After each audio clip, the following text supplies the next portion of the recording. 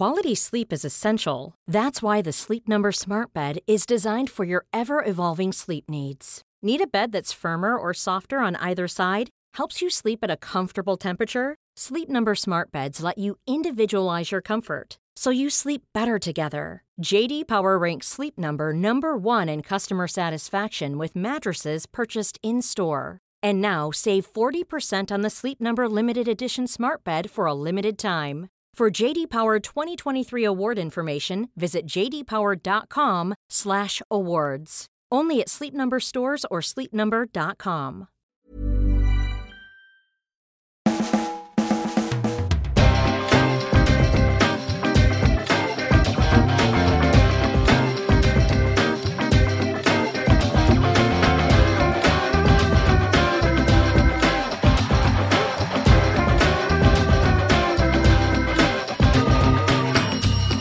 Hello there, welcome to a brand new Arsecast right here on arsblog.oleole.com. Hope you're well. Since we last spoke, everything has gone pretty much as well as could be expected on the pitch. Well, I'll qualify that in the sense that results-wise, things have gone as well as can be expected, if not better.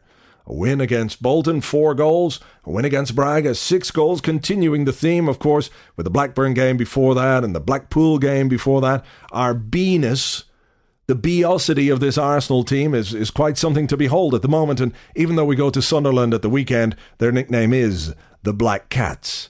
More on that game a little bit later on. When I qualify what I said, there were a couple of incidents on the pitch, of course, that didn't go quite as well as the result, but they weren't necessarily unexpected, given the fact that we were playing Bolton. We'll come to those in just a couple of moments' time. But just to tell you what else is on the show, we've got Arshavin, we've got Internet Joe along in a moment, and today, a true 100% Arsenal legend. An interview with him coming up very shortly. An integral member of the 1970-71 team. A man who, when I spoke to my father this evening and said, guess who I interviewed? He said, oh, I remember watching him, and he was not a guy that you messed with. In the same way nobody messed with Chopper Harris or Tommy Smith or Norman Hunter, nobody messed with Arsenal's Peter Storey. And he's just released an autobiography. We'll be talking about that and his time at Arsenal in a few moments' time. So, to go back to the bits and pieces that went on the pitch against Bolton, there was, of course, an element of physical play to their game. And even though Owen Coyle has taken over as manager, he's still got more or less the same players. And when one of those players is Kevin Davis, and when Kevin Davis is your captain, as I think he is, you know you're in for some possible pain. Davis could have had a red card in the first half. He kicked Rosicky up in the air, and play went on so long I think the ref kind of forgot about it. And then when he went in on Jack Wilshere in a very heavy challenge, he only got a yellow card. And then in the second half there was a challenge with Koscielny, where he went up for the ball and he came hurtling in. Koscielny was sort of on a standing jump, more or less, and he came hurtling in and the two of them clashed heads. And I think if you're that late for a tackle on the ground, you're going to get a second yellow. I don't believe he went in to clash heads with him, because even the biggest spa in the world knows that when you clash heads with somebody, it really, really hurts. It just shows you what kind of a guy Davis is. He sort of headbutted him with the front of his head and then went around holding the back of his head. And then there was the Robinson Diaby tackle, and that annoyed me for a couple of reasons. Having sat through Stuart Robson's commentary on Setanta for most of the game and having to put up with what I felt were fairly anti-Arsenal comments from him, given the fact that he is employed by Arsenal to commentate on Arsenal games. I'm not saying he shouldn't be impartial. Of course he should be when he's working for somebody else, but it went a little bit too far. It was a bit snide. It was a bit past remarkable about Arsene Wenger and about Cesc Fabregas. His comment about how, well, if Arsene Wenger complains about teams going in physical, well, you can't blame them for going in physical. It's all Arsene Wenger's fault for talking about it, which was a bit annoying. But the Robinson tackle on Diaby was a shocker. Diaby's a very lucky boy not to have his legs seriously broken for the second time.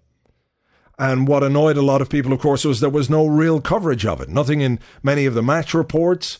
There was nothing on Match of the Day. It wasn't shown over and over again like the Gallas tackle last season on Bolton's Mark Davis. And I've got no problem because that was a bad tackle. And if people want to show them over and over again to, make an example of somebody, then fine, but do it for everybody. Don't just pick and choose when you do it. That's the issue, I think. Diaby's going to be out for a little while.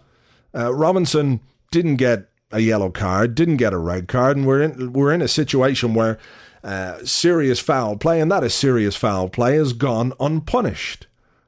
And the issue, of course, is that if you can look back at events that the referee hasn't seen, then why can't you look back at things like that and apply some retroactive punishment? And Arsene Wenger spoke about it during the week, and of course, the message got lost in the fact that it was Arsene Wenger delivering it, because too many people, even when he talks, they go, oh, there's Arsene Wenger whinging again. And what he's talking about is not necessarily just for the benefit of Arsenal players, even though we have had to suffer more injuries than pretty much any team, or well, more of those horrific injuries than any other team I can think of, particularly ones that have come from bad tackles. He said it himself. He said, I talk and they go, Wenger, Wenger, Wenger, Wenger. I don't know if anyone listens to me.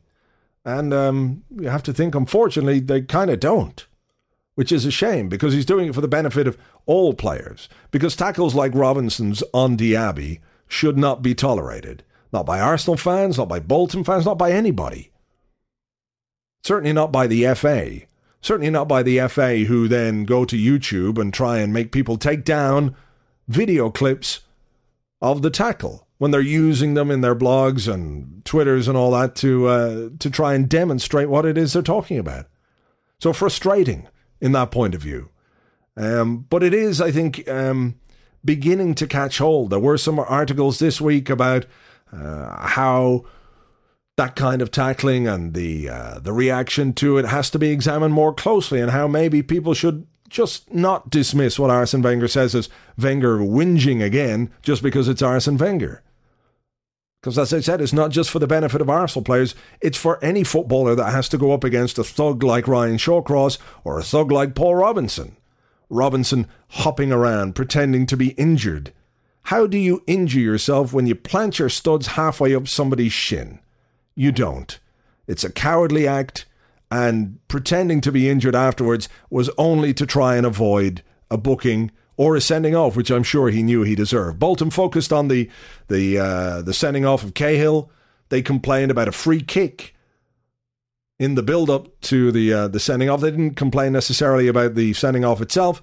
I thought of the three players who I thought could have been sent off for Bolton. Cahill's was the most innocuous, but you can see why it's given. Jump in 2 feet off the ground, you're going to get a red card. We saw it with Joe Cole. We've seen it again with Cahill. Stuart Atwell is no referee, but he got that thing absolutely right. Anyway, I've waffled on too long about all that sort of stuff. Just to let you know what's going on in the rest of the week, here's Internet Joe. I'm Internet Joe, and here's me 30-second roundup. Bolton at home. Kevin Davis. That's a red card, ref. That's a red card. That's a soft red card, but I'll take it. Robinson on Diaby. That's 2 red cards. Match of the day. Why don't you show it? Yous muppets. I think all tackling is wrong. You should be banned from the game. You get players injured. It's not nice to see. Valencia. Braga. Hit for 6. Fabregas. You're a legend. I like cheese strings. Internet Joe will return on next week's Arsecast. Now, I'm delighted to welcome to the show a real Arsenal legend. He joined the club as an apprentice in 1961, made his debut in 1965, became an integral part of the team for the next 10 years, and of course was part of the team that won the 1970-71 double, League and Cup. He was known as Arsenal's hard man, but he could play a bit as well. Peter Storey, welcome to the Arsecast. Hello, Andrew. You've just released your autobiography. It's called True Story.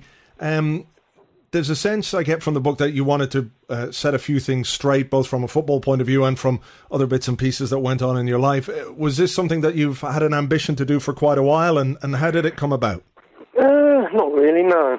I was approached by someone, Will Price, and to do a book, and I'd been approached a couple of times before, and nothing had come of it. But I said to him, "There's not a lot of interest, Will," and he said, yeah. So I said, well, we'll give it a go, and that's what it came about. I had no ambitions to set things straight or anything like that, really. No. Right, okay. And how was the process for you? I mean, was it, I don't know, some people find things like this a little bit cathartic, reliving old memories can be positive in ways. Was that the case? It's very difficult, yeah. Yeah, it's very difficult, yeah. Because obviously I'm in France and he's in England, so we did it over the telephone, so that made it even harder, actually.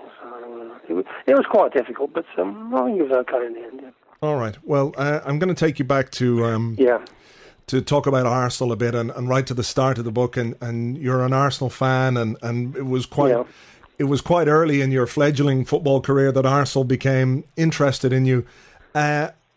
How was that as a young guy who had ambitions to be a professional footballer and who was an Arsenal fan, waiting for that move to Arsenal to become official? Because it must be like waiting for 100 Christmases or something like that. You've obviously read the book. I mean, I was at school. I was playing for Aldershot Farm for schoolboys, and I played for Hampshire, and then I got in the England trials and everything, and eventually got into the England schoolboys team. I only played once, and obviously you get a lot of scouts from different clubs following these games, and I don't know if it's illegal or not, but I know Arsenal approached my father, who used to come with me to these games, and it was more or less decided quite early on that I was going to go to Arsenal, if you know what I mean. And when you got there, I mean, it took you some time to make the breakthrough into the first team, but... It did, actually, yeah. It was a while, yeah. Were you always confident that you could make the step up if you got the chance? Not really, no. I mean, the thing that surprised me when I first got to Arsenal was that, obviously, I've been a schoolboy player. I played for England and London schoolboys and Hampshire schoolboys, but the standard was... not the first team players, but some of the players in the youth team and third team were so good. It amazed me, really. I thought, I found it quite hard to begin with, yeah. But I mean, that's a way, I suppose, for you to sort of improve, isn't it? When you're playing with better players and they set the standard. Yeah, I think after about a year, when you start, you're doing full, you train every day, you get stronger and you improve, and after a while, you get up to their standard. But the first thing was quite daunting for me, actually, to find the standard was so high, And do you remember your debut well? I mean, having relived it for the book, is it still something that sticks in your head? Yeah, it was at Leicester. I don't remember much about it, but I think it was 1965, I think, and Arsenal got off to quite a bad start, and I think Billy McCullough was the left back at the time. He was regular for quite a few seasons, Billy, and obviously Billy Wright was the manager, and they were having a bad start, and he brought me in. It was away to Leicester. I think we lost 2 or 3-1, I think, but it was, I can't remember a lot about it, to be honest, but I stayed in the team for the rest of the season, so I must have done all right, so not too bad, so, yeah. You, I think one of the things that you talk about in the book is that you gained a reputation as being one of the sort of archetypal hard men in football. I do get the sense, because you sort of come to the defence of other players who have that reputation. Tommy Smith at Liverpool is one in particular that sticks out from reading the book, that maybe you didn't get enough credit for your abilities as a footballer. I think so, yeah. Yeah, you kind of got to kind of stereotype. I think every kind of team in those days seemed to have what the press called a hard man, if you know what I mean. And a lot of the players who got that kind of reputation were actually quite good, very good players, Yeah. You kind of got stereotyped as the team's hard man, and and just kind of dismissed as just the the kind of hatchet man, if you like, and. It was a period in the game, I think, when every team had a hard man, and looking back, I don't think it was a particularly good thing, but I think it came about, I think I said it in the book, that I think Leeds more or less started off when they first come up into the first division. I don't know, the early 60s, 64 or something like that. And they started, putting a lot of stick about, and I think the other teams kind of followed suit, if you know what I mean. Just while you're talking about Leeds, you do talk in the book about how there was a real intense rivalry there. Was that because of their footballing ability, or more because of the fact that they had players who would put it about, and you really had to stand up for yourself? Well, that's what I think. Both really. I think that it's pretty straight. They were very, very good. There's some very, very good players, and I'm really looking back, I don't think they really needed to do the hard man stuff so much as they did. But I think that was encouraged too by Don Revie. I don't know why, but they did. But they, in their own right, they were very good footballers. Very, a very talented team, especially people like Johnny Giles and some of those very talented people. Let's talk about 1971, because obviously it was a huge thing for Arsenal to do the double, to win the league and then win the FA Cup. But in the book, you found yourself a little bit detached from it because of an injury you picked up. You didn't play at the game at White Hart Lane, and you only played an hour of the cup final. I suppose anybody who plays, whether it's at your level or any level, when you miss out an important game, it's obviously it's quite gutting. But do you feel with a bit of hindsight that your contribution, over the course of the season makes up for missing out on those games, or does it still sting a little bit? No, I think over the season, if you look back over the season, you're right. But I was trying to say at the time, where was the kind of climax of the season for most of the players, I kind of felt out of it. I mean, perhaps you shouldn't do that, but I just couldn't help it. I think if you look back, I think someone like Jimmy Greaves, I mean, he was an England regular for years and years and years, and he was in the England team in the World Cup, and then he got injured. And Geoff Hurst came in, and then Jimmy was fit again for the final, but they left him out. I think he I don't think he's ever really, I don't know if he's ever come out and said it, but I think he really missed. You just can't help it. You don't feel part of it. Although he was a big part of it, and I was as well. You just, at the end of it, everyone's kind of, celebrating. You just kind of, I don't know, you feel out of it. Perhaps you shouldn't do, and perhaps it's just selfish on your part, but you just feel out of it. I mean, everybody's, all excited and, and celebrating, but you just can't really feel part of it. I don't know. You feel out. I mean, I'm just saying, it's very hard to explain to people, isn't it? But maybe not being in that situation, but sure. That's just the way it is. You just don't feel part of it. You should do, probably, but you just can't. Yeah. And the 70-71 team, given the achievement that you had and what you'd won, was it a disappointment to you that the team didn't kick on and win more trophies? I know there was another FA Cup final, but a second place in the league. Is there a feeling, even when I don't know if you're still in touch with any of these guys now, but that there was promise unfulfilled, that Arsenal should have achieved more in that period? I think so. Yeah. Definitely. Yeah. Why it never went on? I mean,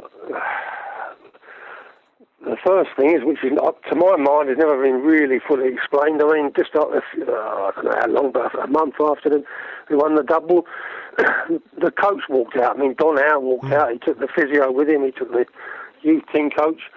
Why that was, I've never seen no proper explanation for that. There must be some reason. And I think that was a big part of it. And I've got to say, I mean, I don't want.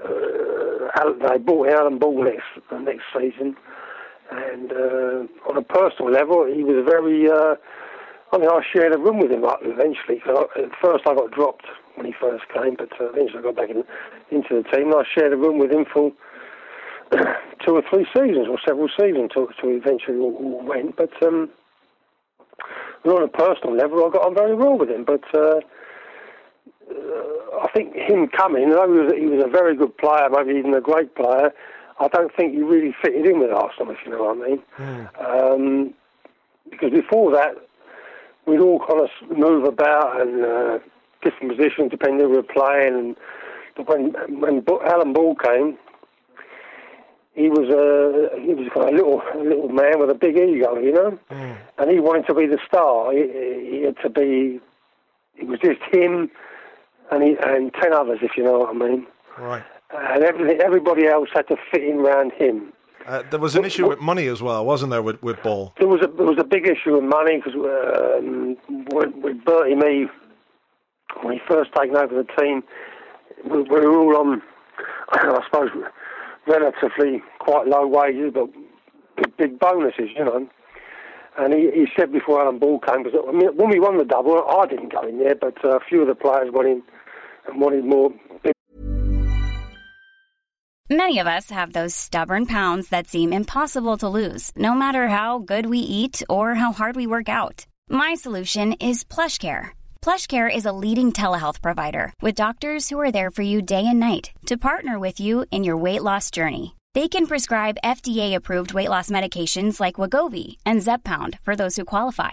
Plus, they accept most insurance plans. To get started, visit plushcare.com/weightloss. That's plushcare.com/weightloss. Quality sleep is essential. That's why the Sleep Number Smart Bed is designed for your ever-evolving sleep needs. Need a bed that's firmer or softer on either side? Helps you sleep at a comfortable temperature? Sleep Number Smart Beds let you individualize your comfort, so you sleep better together. J.D. Power ranks Sleep Number number 1 in customer satisfaction with mattresses purchased in-store. And now, save 40% on the Sleep Number Limited Edition Smart Bed for a limited time. For J.D. Power 2023 award information, visit jdpower.com/awards. Only at Sleep Number stores or sleepnumber.com. The basic wages, you know. And he said, no, it's going to stay the same. It'll always be the same. Yeah. And they said to him, well, you'll never sign, you know, a big name player because none of them are going to come on these wages. And he wouldn't have it. But anyway, Alan Ball came before Christmas, and within a few weeks, everybody kind of knew that he was on like over double what we were getting. And you know, it's not only football, any walk of life, where someone, you know, if you're whatever you do, if someone comes in and they're getting a lot more money, and it causes bad feeling, you know. Yeah. And there was a lot of bad feeling, yeah. And it flared up now and again when we weren't doing well, and then we were doing well, it kind of went away, but it was always in there in the background, and it was never the same. Well, it was never the same again, no. And would you lay some of the blame at the door of Bertie Mee, because the bits, you know, in the book that you talk about him, I don't want to give away too much of the book, obviously, because I want people to go out and buy it, and it's a great read. But, you know, you had issues with him, and there were certain situations, particularly when you talk about the lead up to the 1971 Cup final, and you felt it could have been done differently, and perhaps in a way, his management skills weren't good enough to integrate somebody like Ball into the team. Yeah, the trouble with Bertie Mee is he took the job as manager, which is fine, and he did a good job. Initially, I think he instilled, because Arsenal at that time when Billy Wright were in not very good shape, you know. And he installed a lot of discipline, and he sorted things out, and he was quite good. But the trouble with Bertie Mee is he'd taken the job as manager, but actually he needed someone with him because he couldn't do the job. I mean, if the coach wasn't there, he couldn't actually take the train or do anything. He was clueless, if you know what I mean. His management skills were okay, though I think he got a bit carried away with it sometimes with the discipline, yeah. Your Arsenal career sort of petered out as sort of your personal life began to impinge on your football life. Yeah. But I mean, you spent 16 years at the club. What for you was the personal highlight, given the fact that you've obviously felt a bit detached from the double in 71? I mean, I've sought some other opinion on this, and I've been asked to ask you how it felt to stand up and take that penalty against Stoke in the 71 season in the semi-final. I suppose maybe it was a bit unusual for a defender or a midfielder to be the penalty taker. Were you ever nervous standing up for those? And how did it feel knowing that this game or this penalty kick was going to save the game for Arsenal? The thing is, penalties, it's a funny thing, but you say about a defender taking it, but actually a lot of forwards don't fancy taking them. Because, I don't know, it's just one of those things. I'm not trying to praise myself, but it's very nerve-wracking, yeah. You take penalties in training and you've got the goal and it looks massive and you can't miss. But when you get in a big game, especially a big game like that, or you have these penalty shootouts, which are more common now than they were in those days. I mean, you walk up to the ball and you just kind of think, well, how can I score here? The goalkeeper looks enormous, the goal looks so small, and I suppose it's just to do with nerves, I suppose, but sometimes it looks almost impossible to score. So really, you have to just hold your nerve and just try and go through and take it, The 71 team played 64 matches in that season and only used 16 players. That's right, yeah. Last season, Arsenal used in all competitions 41 players. Is it a case, do you think, that players were maybe not more resistant to injury, but they would play with injuries more days? Obviously, maybe they had to because the size of the squad. There's a bit more choice these days. But do you think that footballers in your day were probably a little more, what's the word I'm looking for, robust? Yeah. I mean, you're saying we played with 16 players, but out of that 16, I think 2 or 3 of them only played a few games. So virtually, I think the team was about 13 or 14, we used to play with injuries, yeah. I mean, not bad injuries, obviously, sure. But if you had a knock, and these days, they wouldn't play. But we used to turn out, they used to, expect us to play, really, and we did. I mean, whether that was stupid or not, I don't know. But,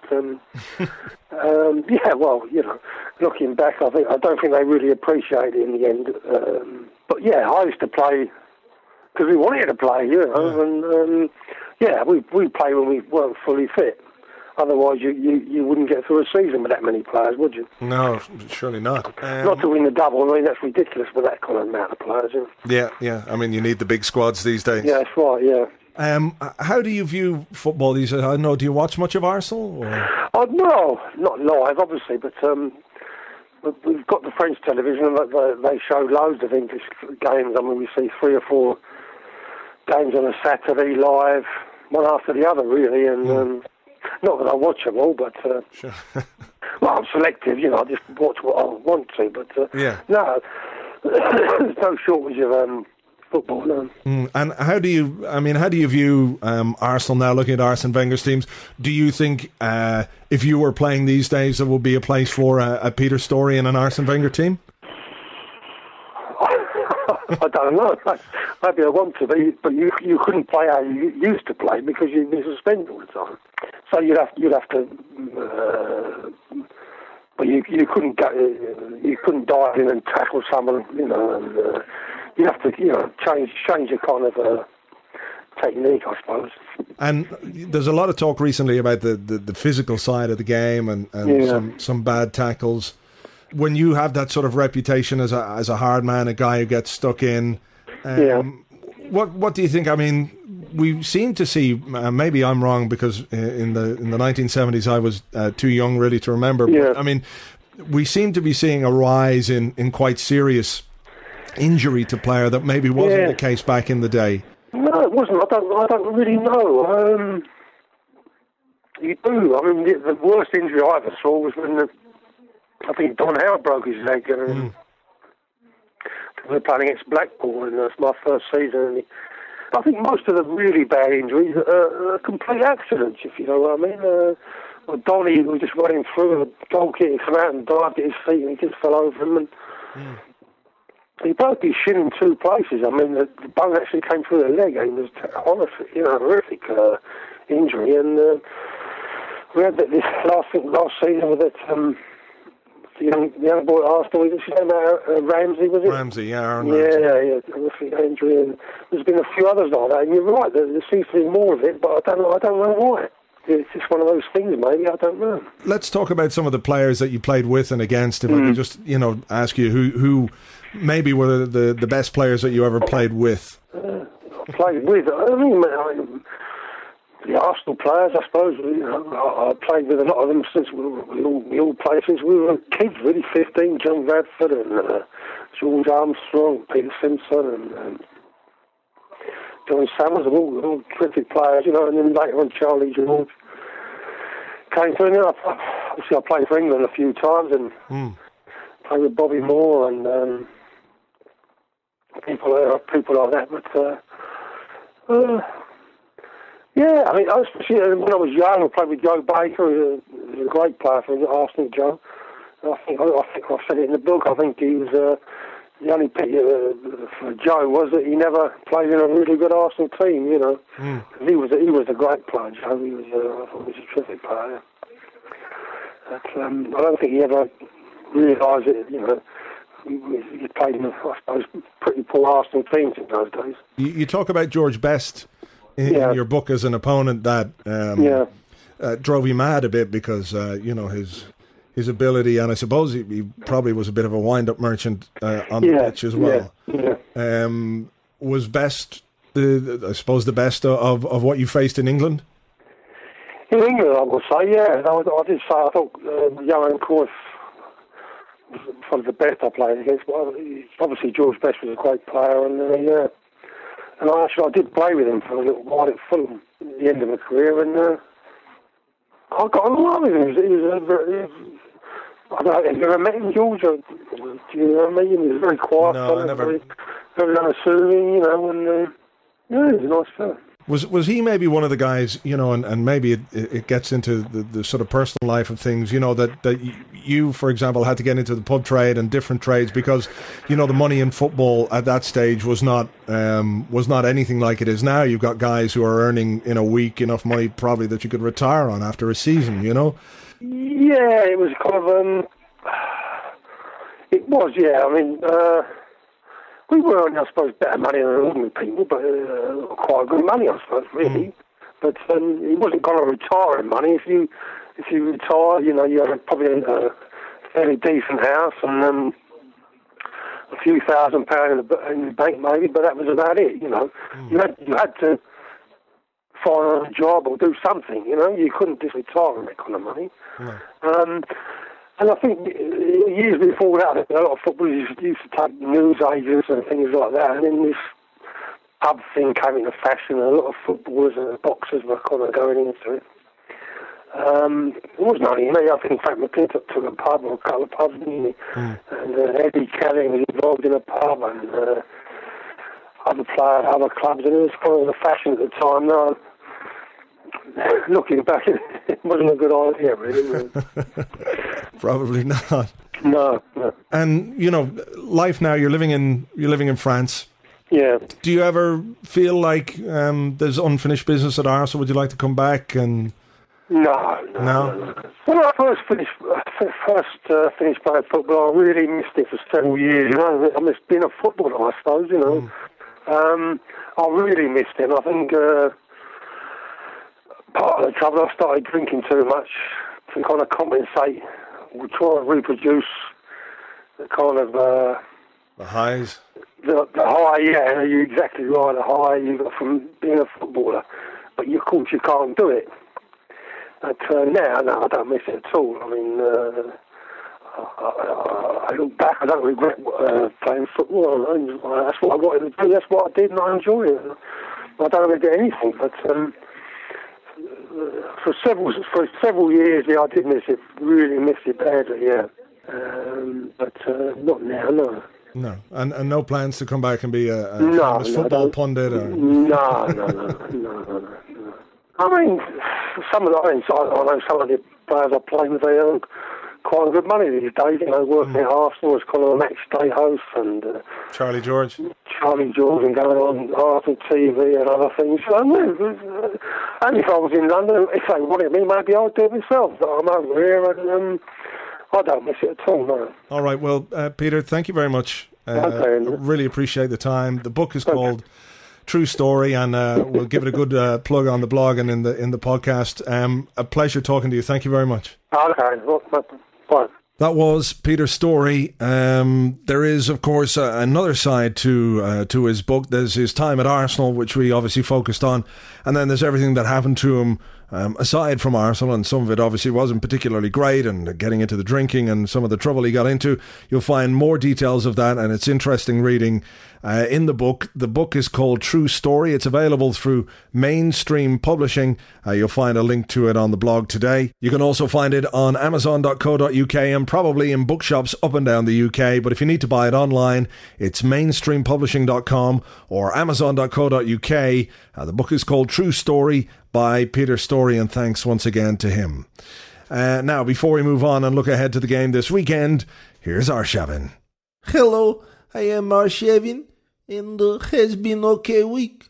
Some good, and some not good. Start with the game against Bolton. Is always like fight, you know. We win game, but Kevin Davis, he tried to kill Jack, and then later tried to kill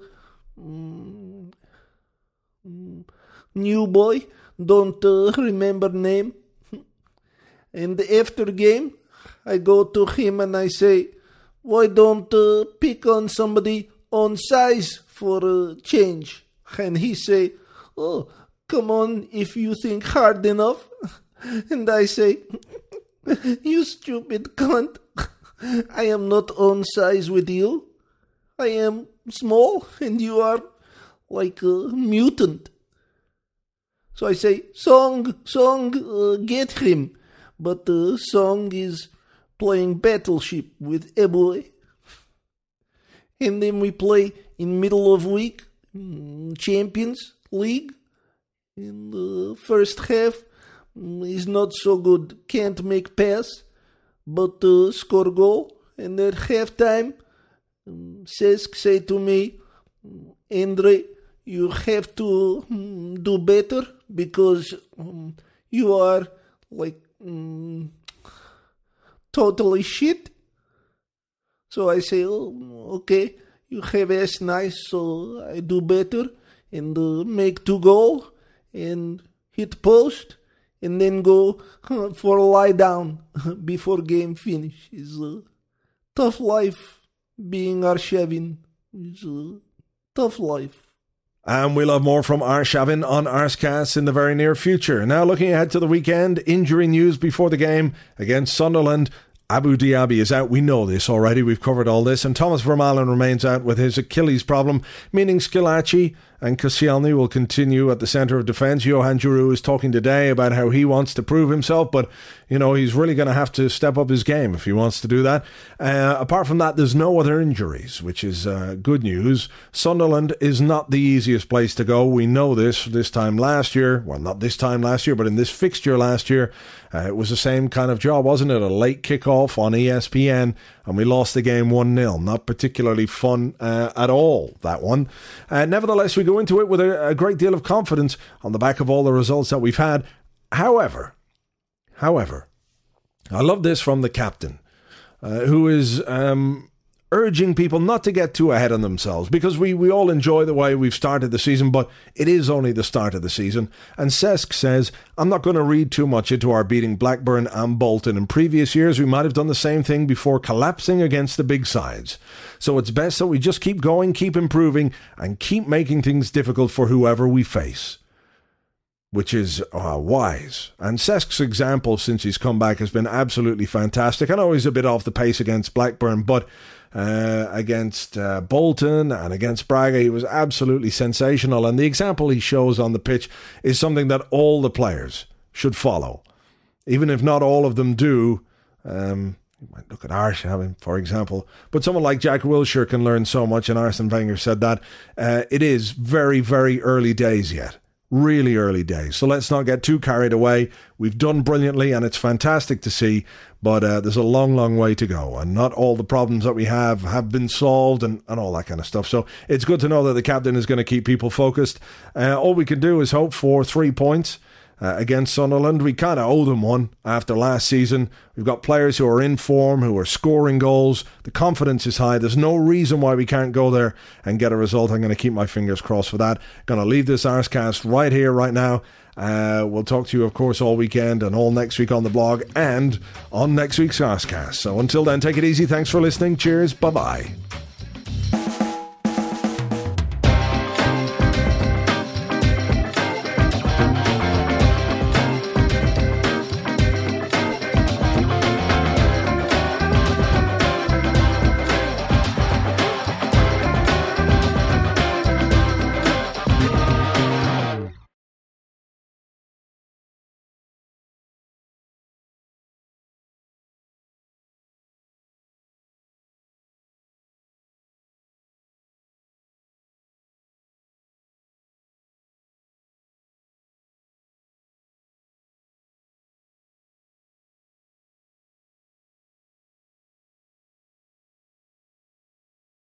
John, go to school. Don't you owe me. I'm not listening to any of your crap. What? Don't talk rubbish to me, John. You just don't want to... No, there's no such thing as a half-Belgian, half-machine, time-travelling robot from the future that's going to kill you because you're going to bring about the destruction of the human race. Don't be stupid. What? Just get your uniform on and go to school. Or if you can't go to school, go around one of your mate's girlfriend's houses and shag her while he's not looking. I've got shoplifting to do. Verminator. Did you ever hear anything quite stupid? I don't know. Kids these days. Bloody hell. Want flexibility? Take yoga. Want flexibility with your health insurance? Check out United Healthcare Insurance Plans. Underwritten by Golden Rule Insurance Company, they offer flexible, budget-friendly medical, dental, and vision coverage that may be right for you. More at UH1.com.